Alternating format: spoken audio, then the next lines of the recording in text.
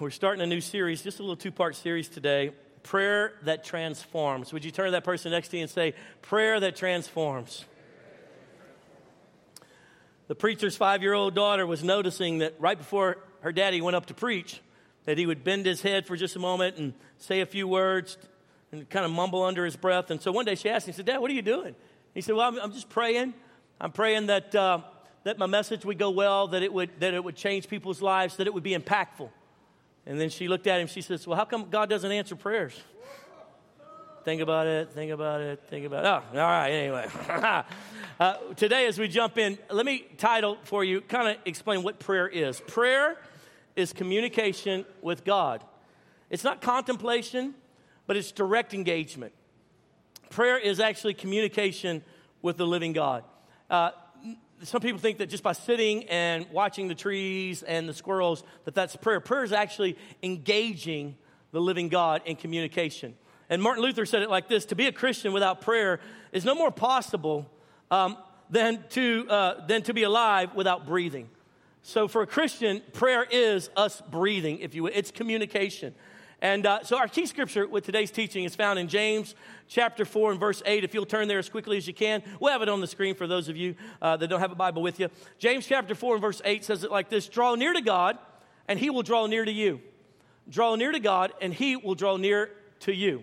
That's actually King James Version. We put NIV on the screen, but NIV actually says it like this: come near to God, and he will come near to you. I wanted to use the draw near from the King James Version because it gives a little bit more of a mental picture of drawing into someone, to literally draw close to them, if you will. And so here in the book of James, what's happening, if you'll open up in the first part of the chapter 4, James is dealing with the fact that the church has all this disunity. He says, man, you're gossiping, you're slandering, you got all this difficulty amongst yourself, and he's really rebuking them for it. And then he moves into, and then at the same time, part of your problem is that when you pray, God doesn't answer your prayers. And he says, because you pray with the wrong motives. You pray with selfish ambition so that even if God were to answer it, that you could use what God gave you for your own evil desires, for your own selfish ambition.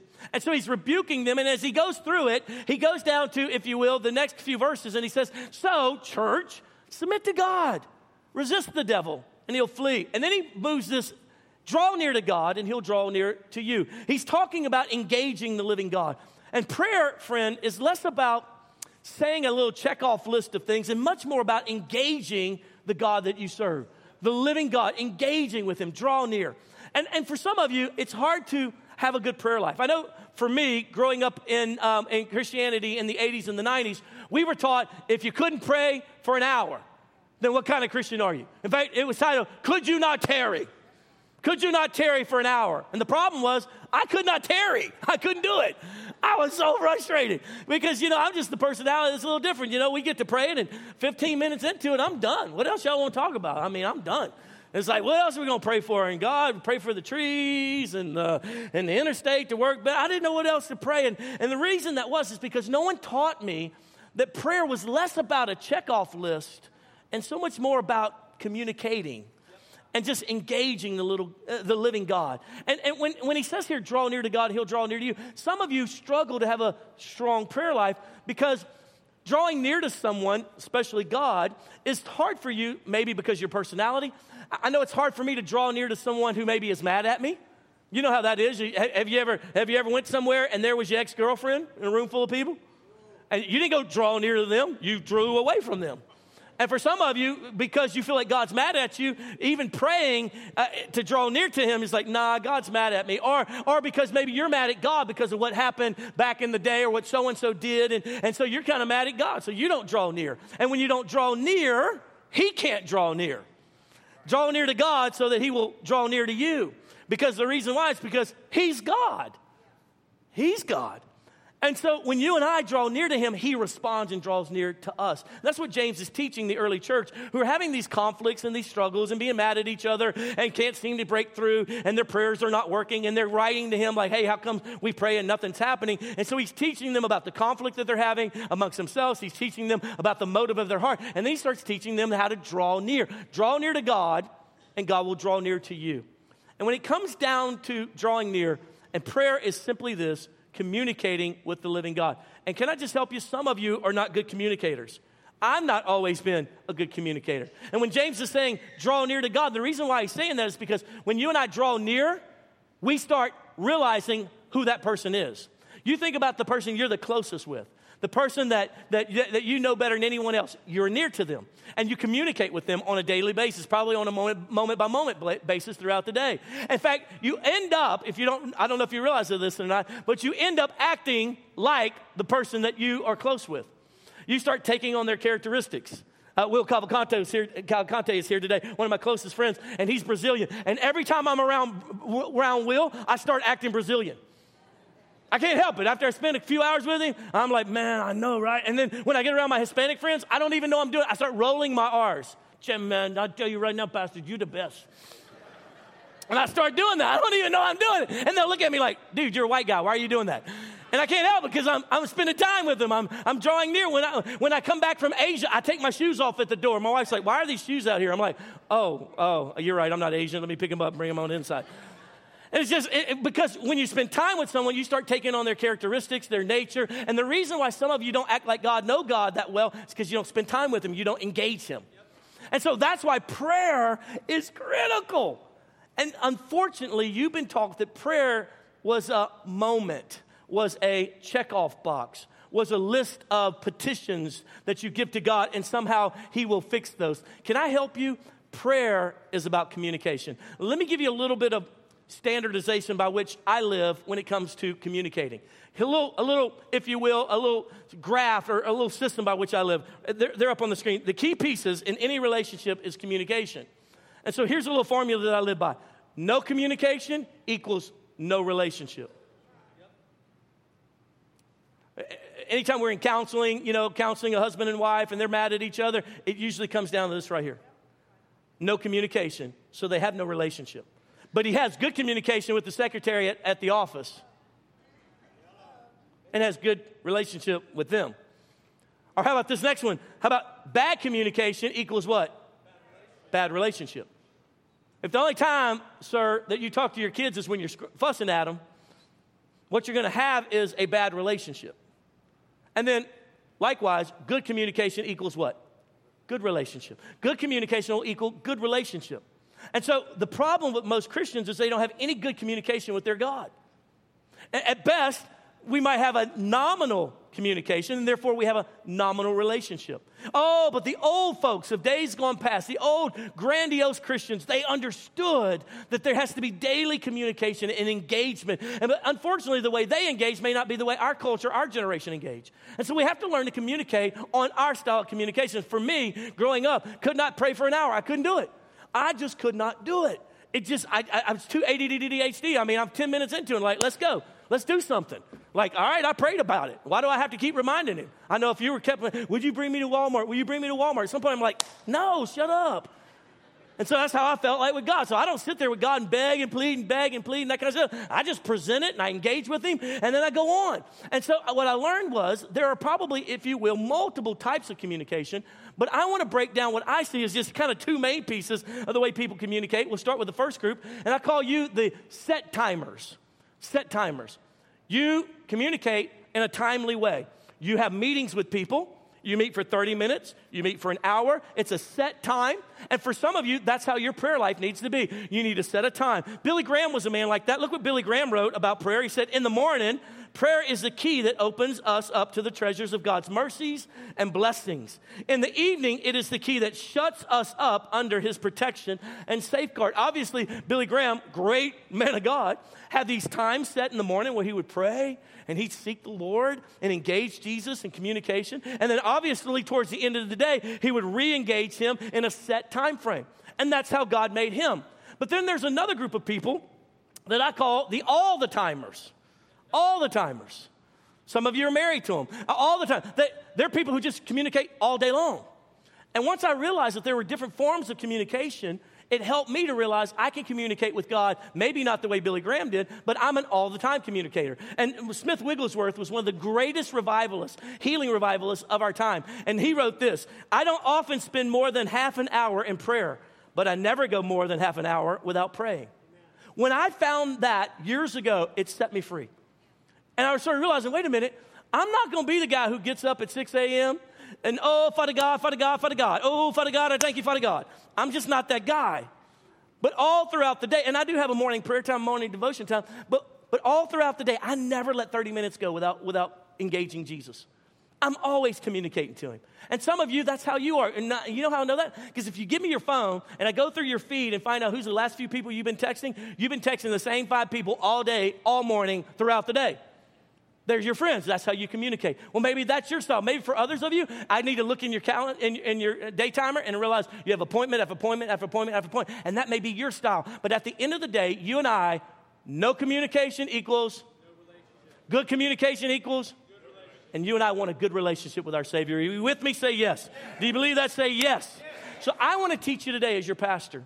I want to teach you how to draw in to a real communicative relationship with your Savior. When you have times of engaging Jesus in prayer, what can that look like? What are some of kind of the premises? Now, some of you grew up and they told you this is how to pray.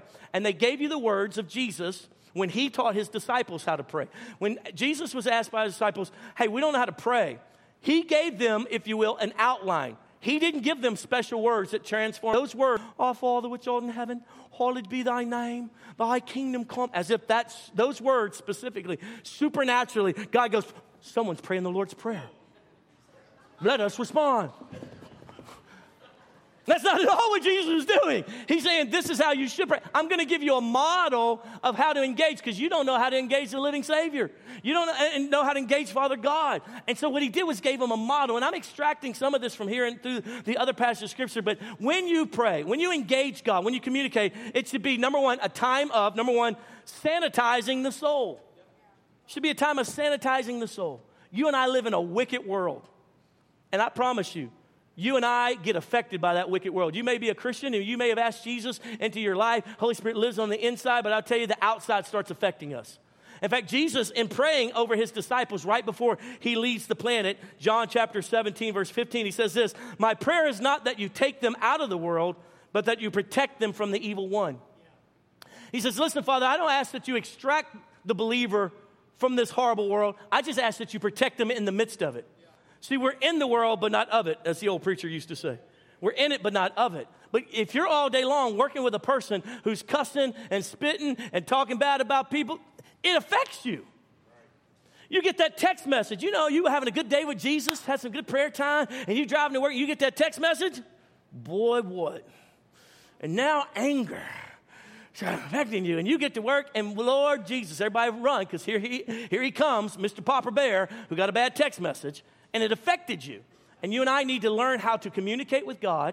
And one of the purposes in that communication should be literally sanctification, or as I'm using it, sanitizing. That he sanitized the wickedness of this world. In fact, Jesus, as he's having that discussion with the Father, don't take them out of the world, just protect them in it. He said, protect them from the stress, protect them from the worry, protect them from the perversion. God, protect these, your sons and daughters, from all this. It gets on us. You can go back in our archives and you can see where I preached a message last year called Degreased.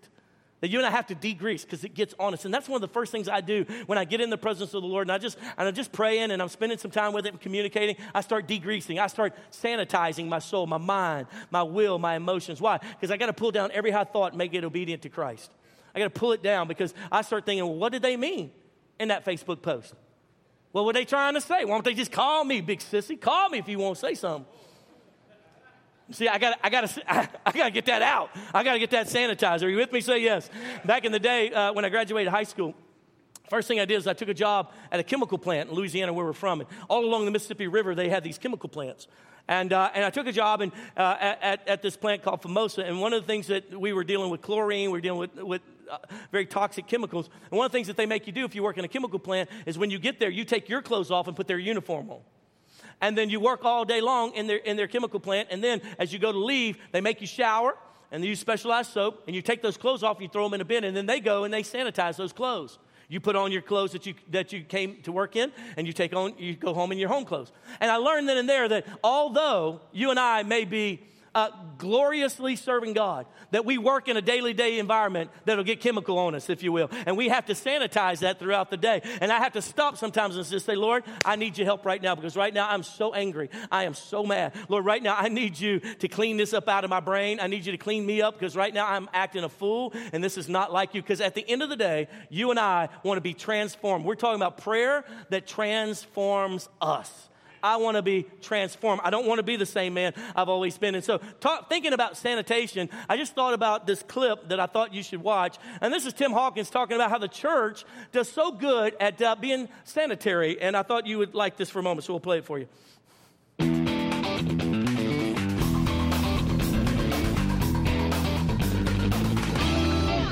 There's a lot of hand sanitizer in church. Anybody notice that? I don't know. At my church, they have these 2 hand sanitizer stations right by the front door greeters. That is not a good message.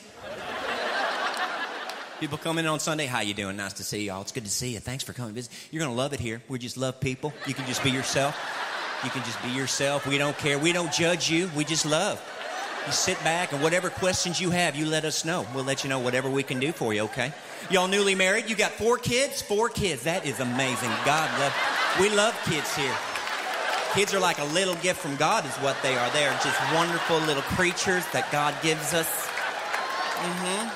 Yeah, where y'all from? Arkansas? Okay.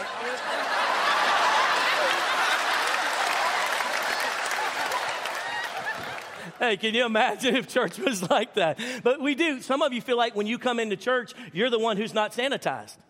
And you walk in and you think, well, everyone else is holy and everyone else is sanitized. Can I just tell you, we are all saved by grace, and we're all sinners doing our best to serve the living God. So you're no worse than the rest of us, and you don't walking into this holy building is so holy that you can't even walk into the presence. Just the opposite. Jesus Christ, his blood that was shed on the Calvary, it's to sanctify us and to make us clean and to make us whole. And friend, every day as you engage the living God, one of the processes that should be happening is you need to let him sanitize your soul. Jesus, I need your help. Right now, I'm drawn back into the perversion of the past. Jesus, I'm really struggling not to cheat on my spouse. Jesus, I need your help. Sanitize me from this old worldly mess and all the junk of this life. Here's point number 2. If you and I are going to draw into relationship with Jesus and engage him in prayer, then it should also, number 2, be a time of refreshing the commitment. Write that down. Refreshing the commitment. Refreshing the commitment. When you read throughout the Psalms, you hear David. The Bible says David was a man after God's own heart. He was constantly refreshing the commitment. Look what he says in Psalms chapter 9 and verse 1 and 2. I will praise you, O Lord, with all of my heart. I will tell of all your wonders. I will be glad and rejoice in you. I will sing praise to your name, O Most High. David woke up every morning. Jesus, you are Lord. God, you are the living God. Jehovah, I will serve you with all of my heart, all of my soul, all of my strength. In fact, can I tell you, when I engage Jesus daily, I tell him, I am committed to you. You are my Lord and Savior. I refresh our commitment. Do you know why you do date nights? To refresh the commitment. Why? Because we get to moving so fast, don't we? You get to over here, she's working her job, you're working your job, the kids are over at soccer and school, and you're trying to get them all back. And so you pause your week, you try to have date night. And the only reason you do that is to refresh the commitment. Refresh the commitment. We were doing counseling not so long ago, and the wife was just mad. She was ticked off at this guy. He's just sitting there real quiet. And she said, he don't love me. He does not love me. And finally, after a while, he goes, yes, I do. She goes, no, you don't. You never tell me. And he stood up. He said, I told you 25 years ago when we got married that if I had changed my mind, I'd have let you know. And that's how some of you approach your Christian walk. I got saved 30 years ago. I don't know what the problem is. I'll tell you what the problem is every day you and I have to refresh that commitment to say, Jesus, I'm with you. No matter what happens, no matter what the world does, no matter what gets done dirty to me, I will forgive, I will let go, I am with you, I am committed to this relationship. And I wake up every day, and the reason why I can be life-giving no matter who does me dirty is because I have learned to refresh the commitment. I am yours, you are mine. You died on a cross for me, I will live for you forever and ever and ever and ever. I meant it when I said it, 30 years ago, and I mean it now. Today, I am yours forever and ever and ever. And friend, can you imagine being waking up early morning next to a woman who looks at you and says, baby, I'm yours forever. I'm here. I will never leave you. I will never forsake you. And even when you act a fool like you did last night, I'm going to stay close to you. I tell you I love you. I tell you what, sir, you would go to work. Boy, I would change the world. I'll tell you right now.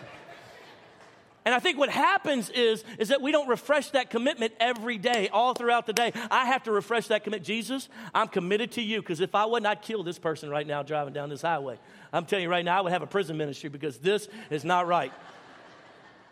But I refresh that commitment all throughout the day. Here's the, if you will, the third area that I would train you and teach you, that if you're going to engage the living God, then it should be a time, number 3, of refilling the Spirit.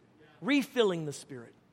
Now, this doesn't get talked about a lot in church and doesn't get taught, and people struggle with it doctrinally, but I'm just going to lay it out for you the best I can understand it and how I see it in Scripture. Acts chapter 4, there's this moment.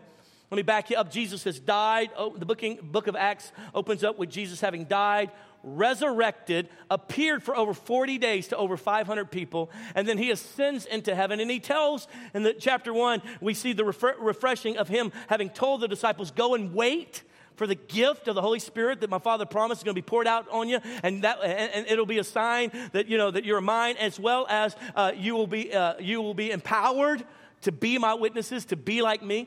And so in Acts chapter 2, they're all in a room, about 120 of them. They're praying, and the power of the Holy Spirit falls on them. They all get baptized, if you will, in the Holy Spirit. They begin to pray in other languages and speak in other tongues. And then they go out of that house. There's a giant festival happening, almost like a big parade happening around that area. And they go out and they just start sharing the gospel. And 3,000 people get saved in one moment. Supernatural. And so from that point forward, it says that they committed themselves to prayer and fasting and all these different things. And one particular day, they go and they get this lame man healed, Peter and John. And then the Jewish leaders get really ticked off. And the reason why they're getting ticked off is because literally the Christians are getting people to change from Judaism to following Jesus. And they weren't even called Christians yet, but it was called the Way. And so the Jewish leaders get ticked off about it, and they have the power to imprison them. So they go get Peter and John. They put them in prison. They try to intimidate them. They bring them in front of everybody to intimidate them. And they say, if you don't stop preaching this in Jesus' name, we're going to have you killed. And Peter stands up and he says to them, he says, listen, whether it's right for us to obey you or obey God, you decide, but we're going to serve God no matter what. And so they end up releasing them. And then when you pick up where we're going to read here now in verse 23 of Acts chapter 4, it says, on their release, Peter and John went back to their own people. Who are their own people? The other believers. They went back to their own people and reported all that the chief priests and elders had said to them. When they heard this, they raised their voices together, and they did what? And they what? They did what? They prayed together in prayer to God. They raised up their voices in prayer to God. And then the next few verses list what they prayed, how they prayed, what they said. And then when you get down to verse 31, after they prayed, the place where they were meeting was shaken, and they were all filled with the Holy Spirit and spoke the word of God boldly. And I would explain to you, as you and I go throughout our day, we are filled with the Holy Spirit as believers. I believe in a baptism in the Holy Spirit, a second experience from just the salvation experience where the Holy Spirit lives inside of you. In fact, here at Church on the Hill, we want everyone to have these beautiful experiences, and we also want you to have the power of a beautiful prayer language. I pray in other tongues. I'm so grateful for my prayer language. We do not believe that if you do not pray in tongues, you don't go to heaven. That's stupid. You go to heaven because you confess Jesus as your Lord and Savior, and you serve him all your days. And so what we see, though, is people have misappropriated that. So some people are scared of a prayer language. They don't know the intimate relationship they can have with the living God and have a beautiful prayer language. But when I received my prayer language, something supernatural started happening to me. I began to have like secret code talk, if you will, to God. And he would download to me. It's magnificent. And you don't see us make a big spectacle of that here at Church on the Hill. But what we do offer is every quarter we offer an encounter retreat where we teach you about that, work through some of the misappropriations of doctrine, and help you decide whether or not you want to receive that. Then we'll pray with you to receive a beautiful, wonderful prayer language, the baptism of the Holy Spirit. It's magnificent. And guess what? A little shameless plug. We've got an encounter retreat coming up here in a couple weeks. So you could pull out your app, and you could get online, and you can go ahead and register for that encounter retreat, and it'll change your life on a Friday night right here supernaturally. And so as they come out of this time of being intimidated, of trying, like threaten to kill them, so as they begin to pray with the believers, as they're praying and they finish up their time of prayer, the Spirit of the Lord comes back on them, and it says, and fills them. Why did they need to be filled if they were filled just weeks earlier at the day of Pentecost? Because as you and I pour out, as you and I go through things and difficulty, it's almost like I picture a giant bucket of water or oil, whatever you may. As I pour it out, I need it to be refreshed. And I don't know about you, but it's hard for me some days Life has dealt me so many difficult blows that I can't do it in my own strength. And I've got to retreat a little bit and say, Holy Spirit, I need you to refresh me, refill me, fill me up to the top so I can be gracious and kind and I can walk in you and do what you want me to do. And friend, I'll tell you something. Many of you are dry and frustrated and you're bouncing around from different meetings because you don't know how to get before God yourself and ask the Holy Spirit to refill you. So you'll find these people, they'll go running from revival service to revival service, trying to get refilled, if you will, simply because they don't know how to walk that out on a daily basis. And I don't have to go run to that, not because I'm so great, just simply because when I sit before the Lord and I have times of prayer and engagement, I just say, Lord, fill me fresh. Fill me fresh. Jesus, come. Fill me fresh. Holy Spirit, fill me up to the top. So I'm not even worried about those things. Fill me up with boldness and fresh courage. Lord, I want to be yours all my days. Are you with me? Say yes. The other day, I drive a 2009 Nissan Murano. And the other day, it started click, click, click, click, click, tack, tack, tack, tack. I could hear the knocking in the engine. And it was one of those days. You're like, what else can go wrong? Anybody had one of those? So like now my car, it's finally paid for. Now it's going to break down. It's only got 130,000 miles. I don't know about you guys. We drive them till the wheels fall off. So we're like, you got to be kidding me. I finally got it paid off. Now this has happened. I was so frustrated. I was so agitated. I pulled over and I popped the hood. I'm like, oh, it's about to throw a rod. The engine is toast. Nissan stink. I went through this. I was so mad, right? Nissan, I'll never buy another Nissan. I turned it off and I sit there, and I'm mad. I'm sitting there and it cools down. I go and I get the dipstick and I pull out the dipstick and I check the oil. There's none in it. I have driven this little car with no oil. So what do? I go and I buy some oil. It takes 5 quarts of oil. I stand in front of that Nissan and I go, you're the greatest car ever. I love you. You should have blew up on me. Can I tell you something? We all need refreshing, refilling. Come on now. You need a refreshing and refilling. We all need it. I'm going to tell you right now. So that's why some of you are running hot. You're frustrated. You can't get past some things. You don't know why, because you need a refreshing of the Holy Spirit. Listen, when they got refreshed in the Holy Spirit, guess what happened? They were giving everything away. Look, just take it. I just love you, man. It's amazing as you read through the book of Acts what happened to the community of believers once the Holy Spirit came upon them and the refreshing of God had happened. It's unreal. It really is. And you and I, both of us, all of us, we need to get before the Lord on a daily basis and ask for a refilling of the Holy Spirit. Here's my fourth and final thing that needs to happen when you and I engage in communication with the living God. What needs to happen in that moment is we need to then petition for needs. Petitioning for needs. God's not mad that you have needs. He's a good father, and he loves to meet our needs. I do think that some of us approach him with the wrong attitude. I do think we approach him with the wrong attitude. And I would say to you, instead of asking God, give me, give me, give me, maybe you could approach petitioning for needs with show me, show me, show me. Let me give you an example. God, I need you to give me this. God, I need this, and I need you to give me this. Opposed to, God, would you show me how I can get a better job and provide for my family? Well, can you show me why me and my wife can't seem to talk? Can you show me why my kid is struggling with their sexuality? Can you show me? Instead of give me an answer, give me this. I think the better approach, I don't know about you, but when my children come and say, give me, I say, oh yeah, all right. How about I teach you by whooping? I want to. And the reason why is because give me, listen to this, give me is a statement of irresponsibility. In other words, I want what you've got, give it to me. I'm not responsible for the situation. You're the one responsible, and that's why I don't have what I need. Show me is a request for enlightenment that leads to solutions. Show me is a request for enlightenment that leads to solutions. I believe a lot of our prayers don't get answered because we're acting like selfish little children. I believe with all of my heart, the Bible is very clear that God loves to give good gifts to his children.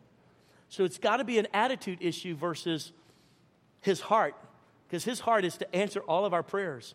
If we seek him, we'll find him. If we ask, it shall be given unto us. So I think there's an attitude adjustment that Jewish people understood a little bit better than we do some 2,000 years later after this is being written.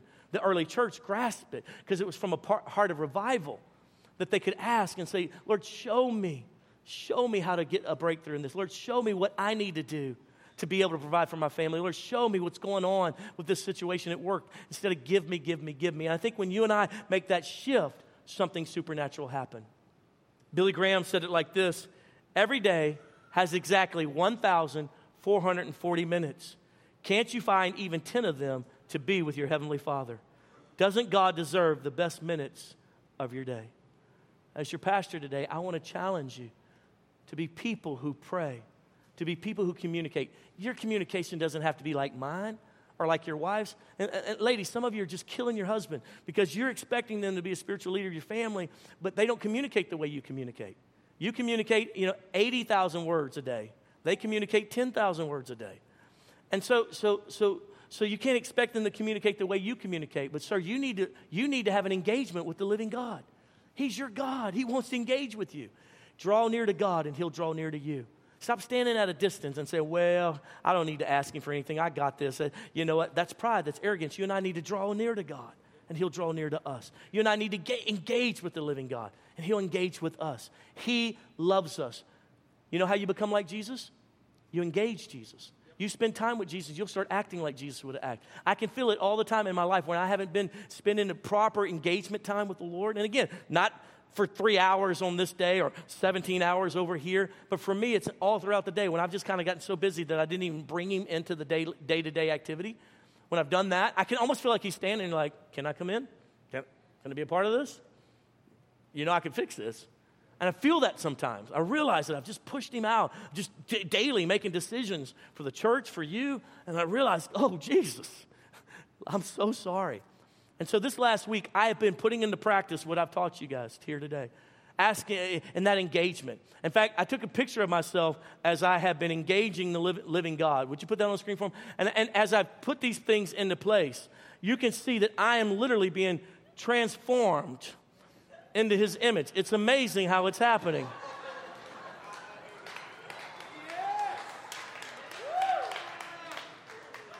Come on, stand with me all across the room. Stand with me. I got you. You didn't know what was about to happen. Everybody who was texting their friend didn't even see it. That's what just like. I believe that Jesus not only loves us, but he wants to have a day-to-day relationship with us. I believe the closer that I get to him, the more I become like him. I'm ashamed that after all these years of being a servant of Jesus Christ, that I still don't act like him in some areas. Still don't look like him in some areas. I know that you sometimes show up in our gatherings feeling the shame, feeling unsanitized, if you will, thinking that everyone else is holy and sanitized. But I would remind you that we all live in the same old dirty world, and we all have temptations, but we serve the living God who overcame every one of those. And that really, if you want 2019 to be a little bit different, one of the things I would challenge you to do, whatever style works for you, whatever communication style works for you, to communicate with your living Savior, to engage him, draw near to him, and he'll draw near to you. And I promise you, the closer you get to Jesus, the more you spend time with him, the more you engage him in prayer and discussion, the more you'll start looking like him and acting like him and respond in the way he would respond, not the way old Adam McCain would respond. And friend, can I tell you something? That's all he's ever wanted. All he's ever wanted is you. He just wanted you. He didn't want your dead religion. He didn't want you to say some magical words called the Lord's Prayer and somehow that was going to supernaturally do things. He just wants to engage with you. You're his son. You're his daughter. As you get older and your kids get older and they start running around with people, having their friends, having their families, those of you that are a little older, explain to me, so it can become lonely sometimes. And I think that's how God feels sometimes. We get so busy doing for him that we stop engaging with him. We get so busy working for God that we stop knowing God. And I would challenge you that you can be transformed. There's a prayer engagement that will transform you. If you don't like you, start communicating to God, because he sure does love you. And as you draw near, what will he do? He'll draw near in return. I want you to bow your heads with me across the room. Let's take a moment. Now today, I know for some of us, we've been under this auspices that prayer is what people who are really spiritual do. Prayer is what really good Christians do. And you've not felt like a really good Christian. There's no such thing in God. There are his sons and his daughters. There are his sons and daughters who are rebellious that he's disciplining. And there are those who refuse to be his sons and daughters that he's trying to reach and bring into the family. And today, you just need to settle once and for all that you're committed to him, because he sure is committed to you. And in that, you need to settle in your heart that your prayer time may not look like Billy Graham's. It may not look like your wives or your husbands. It may not look like the pastor from the last church you came from, and the teaching of intercession that you used to teach everywhere. It may not be that season right now. It may not be like that. But friend, can I tell you, please, please, please, don't write off communication. Don't write it off. Don't say, well, it didn't work, so I don't engage. Draw near to God. He'll draw near to you. So, oh, yeah, but I think he's mad at me. Draw near to God. He'll draw near to you. I'm mad at him. Draw near to God. He'll draw near to you. I just don't know how to do it. Draw near to God. He'll draw near to you. I don't think he cares that you fumble and you don't really know what to say. Think about somebody that you love who maybe don't know how to talk to you. You're not so mad that they don't know how to talk to you. You just wish that they would try to engage you. That's all he wants. And I pray that today you would start into the type of prayer that transforms you. Father, I ask you right now in Jesus' name for every man and woman in our church, Lord, that they would be people of prayer.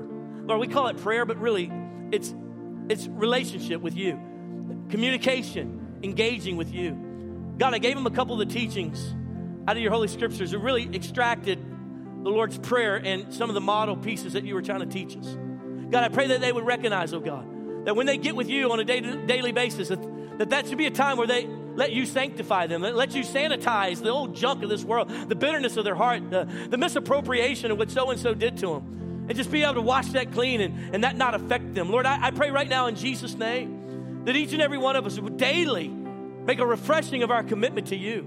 That, Lord God, that you would refill us, Holy Spirit. Refill us with your Spirit. We can walk through any kind of difficulty because the power of the Holy Spirit abiding in us, overtaking the things of this world. And then, Lord, I pray that our times of prayer, our times of engagement with you, Lord, I pray, Lord, in Jesus' name, that, Lord God, that you would hear our petition and that we would know how to approach you properly with our needs. Lord, we have needs. They're real. And I know that you love to care for your children. So teach us what that can look like. Now, with every head bowed and every eye closed, maybe you say, Pastor, I got to be honest with you today. I'm not a Christian. If I died today, I'm pretty sure I wouldn't go to heaven. Maybe you would say, Pastor, I used to really love Jesus, but things happen, and I'm kind of separated from him right now. I'm divorced from him, maybe you would say. Friend, I got such good news. He doesn't hate you. I mean, you're here. You're drawing near. He's going to draw near to you. Maybe you say, Pastor, I'm ashamed. I'm ashamed because I know better. Friend, I've lived in that shame.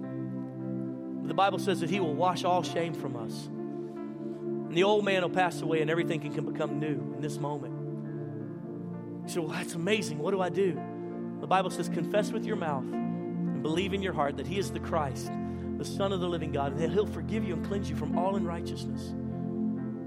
It's that simple. You say, really? Yeah. Nowhere in the Scripture does it say that you have to light so many candles to be accepted. Nowhere in the Scripture does it say that you have to give money to the church for Jesus to apply his work on the cross to your life. It says, confess with your mouth and believe in your heart. You shall be saved. And so today, with every head bowed and every eye closed, I'd like to pray for anyone who said, Pastor, I'm away from God, but I want to come home today. Or maybe you say, I've never been a Christian, but I want to become one today. I want to make Jesus my Lord and Savior. I want to make a commitment to him today, or I want to refresh my commitment. I've been away from him. I want to come back and renew my commitment, Pastor. I've not been a Christian, and I want to be one again today. With every head bowed and every eye closed, I don't want to embarrass you. I don't want to call you forward, point you out. This is a deep, private decision. I know that I'm asking you to make that decision in a corporate setting, in a large environment. But I've got their heads bowed and their eyes are closed. And so I want you to be able to make this decision, and I want you to live it out. So with every head bowed and every eye closed, if that's you, would you let me pray with you? Would you let me lead you in a prayer of repentance? But I need you to take a little step forward and acknowledge that by simply lifting your hand. Pastor, that's me. I'm away from God. Today I want to become a Christian. If that's you, would you just lift your hand? Thank you for your honesty. Thank you, sir. Thank you, ma'am. Thank you, bro. Thanks. Real people, real honest people. Thank you for your honesty. Amen. You'll never be the same. You can put it back down. Is there anyone else? Give you about 2 seconds. Don't belabor the point. You're making a decision by not making a decision. What do you want? Do you want God or not? Do you want him in your life? Are you willing to bow your head, bow your knee? Thank you. Thank you for your honesty. Do you want to make him Lord or not? Make a decision here and now. Here's your moment. Okay, God bless you. Making your decision to serve God. Amen. Let him be the Lord of your life. Anyone else? Amen. You can put your hands down. I want to lead you in a prayer of repentance. In fact, I'm going to ask everyone in the whole congregation to pray out loud alongside of those of you who lifted your hand. Those who lifted your hand, one bit of instruction. Mean this from your heart. Mean this from your heart. Be sincere, as I know you are. And I promise you, the word says as you draw near to him, he's going to draw near to you. As we pray this prayer, I'm telling you, you're going to feel and sense God's changing your life. Let's pray it like this. Say, Jesus, come on out loud. Jesus, today I acknowledge I'm a sinner. I recognize I've sinned against you. And I've asked you now to forgive me. Wash me clean from my sin. Write my name in your book of life. Fill me with your Holy Spirit. Jesus, I belong to you. I will serve you all my days. I love you, Jesus. I'm yours forever. In Jesus' name. Keep your head bowed for just a moment. Father, I pray for every man and woman who prayed that prayer, who meant it from the depths of their heart, who raised their hand and said, I want God. Lord, I pray right here, right now, that they would sense you drawing near. They would sense the joy of their salvation, as the word calls it. Lord God, that they would sense forgiveness. That, Lord, they don't have to perform. You did all the performance on the cross.